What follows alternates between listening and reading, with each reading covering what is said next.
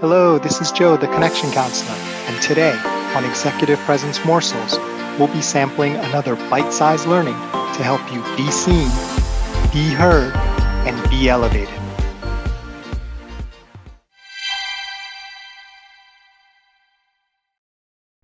Today I want to talk about something that I think a lot of people may struggle with when it comes to executive presence, and that's when the crowd, and I don't mean literally a crowd, it could just be figuratively like the people that you're in the room with, aren't really going along with your attempts to showcase your executive presence, right? I'd like to say something and then you totally get ignored, or they pay more attention to someone else and someone repeats the same idea that you did. Often it's a woman who has the initial idea and then everyone ignores it, and then 5 minutes later a man says the same exact thing and everyone's like, oh my god, Jim, what a great idea. There's actually even a term for that, heap-heated. Funny story about that. When I found out that word, I thought it was so hilarious, and I was talking to one of my mentees who happened to be on the same team as me, so we were in meetings all the time, and I said, haha, that's so funny, this term, have you ever heard about this? And then her jaw just dropped and she said, Joe, you totally did that to me just the other day in a meeting. And I was like, all right, definitely guilty as charged. I'm so sorry. I'll try to be more aware and not do that, and definitely give you credit for your original idea. My wife will testify against me that I definitely do stuff like that to her all the time. So apologies for anyone I've worked with that I've done that to before. But seriously, what can you do when the crowd doesn't really seem impressed or convinced by your attempts to exert or showcase your executive presence? So one of the really powerful ways to deal with that is to engage in a little bit of emotional, psychological kind of thought jujitsu, right? And the example I'll give, and I'm dating myself, is from the movie Wall Street with Michael Douglas and his super famous speech, greed is good. If you're a banker born at a certain time of a certain age and have seen this movie in your formative years, you probably know his speech verbatim. I'm a lawyer, so I don't, but I just remember thinking, man, that was like an awesome speech. So what he does there is, he's one of these robber baron types, and he's buying companies and gutting them and laying people off and just making money hand over fist. And then the town or the people or the coworkers are just left, in the dust, right? Livelihood totally changed. Maybe they got some money, but really their way of life has just been totally shattered. So he's in this meeting and they're about to vote, and it's going to, decide a lot of things, and he gets his chance to talk. And he knows a lot of the people in the room are against him, right? He knows this already.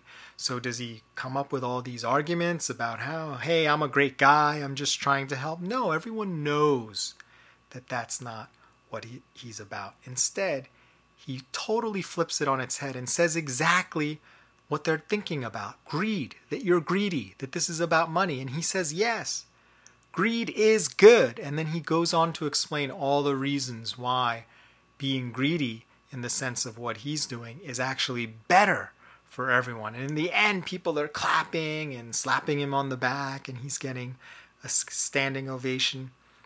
What in the world happened here, right? How was he able to turn this crowd that was ready to boo him and yell at him and heckle him and just flip things around, so now he's, sort of a hero? And the thing that he did was he really addressed that feeling, that energy, that thought that people were having, and didn't try to fight it, right? When someone pushes you or tries to pull you somewhere, what's your immediate reaction, right?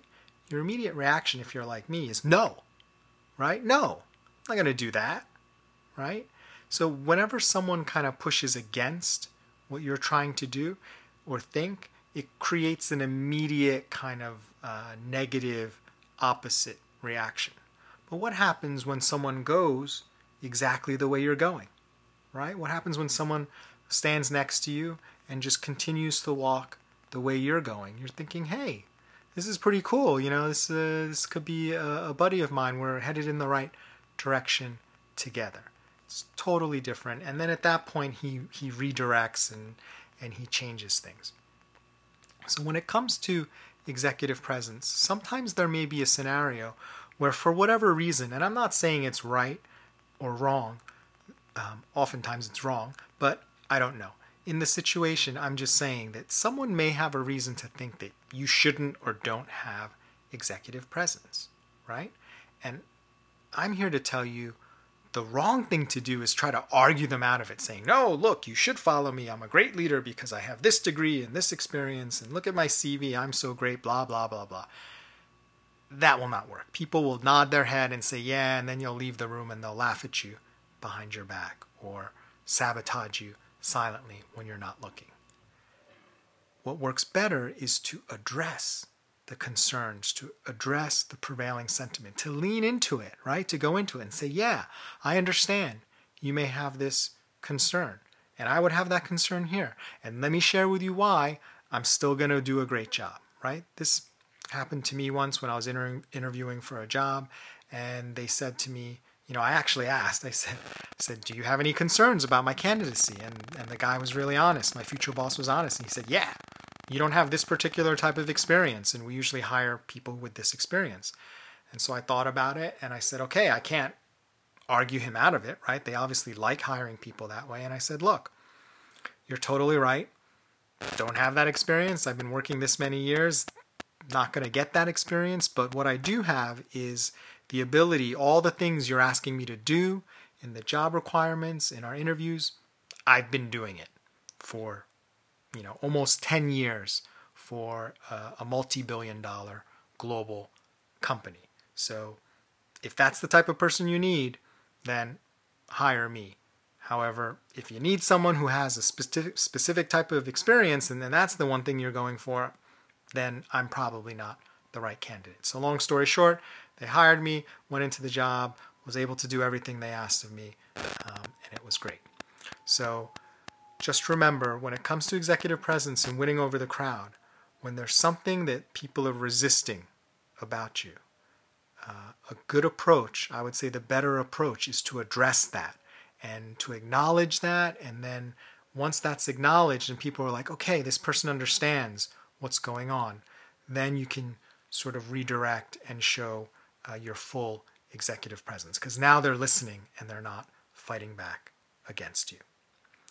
Thanks for listening to Executive Presence Morsels. This is Joe Kwan, the Connection Counselor. Remember, it's not what you say, do, or wear. It's how you make people feel that generates executive presence. Nothing else matters.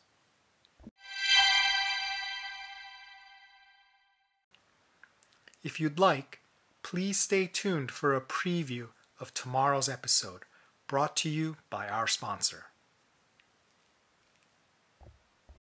When you need mealtime inspiration, it's worth shopping Kroger, where you'll find over 30,000 mouth-watering choices that excite your inner foodie. And no matter what tasty choice you make, you'll enjoy our everyday low prices, plus extra ways to save, like digital coupons worth over $600 each week. You can also save up to $1 off per gallon at the pump with fuel points. More savings and more inspiring flavors make shopping Kroger worth it every time. Kroger, fresh for everyone. Fuel restrictions apply. Okay, maybe you've decided this is the year that you are really going to develop your executive presence. You've just read a book, maybe mine, maybe someone else's, or you've come out of a course and you're like, man, I am going to nail this executive presence thing this year. Maybe it's New Year's Eve and it's your resolution. I'm going to take things to the next level. I've been told in my 360 feedback that I need more executive presence. I'm just going to go for it this year. And you just feel the spirit and the motivation moving inside you. And then 6 weeks later, what has happened?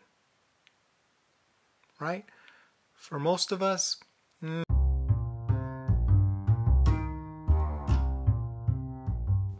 Thanks for listening. Can't wait to share the rest of the episode with you. Join us next time for another tasty executive presence morsel.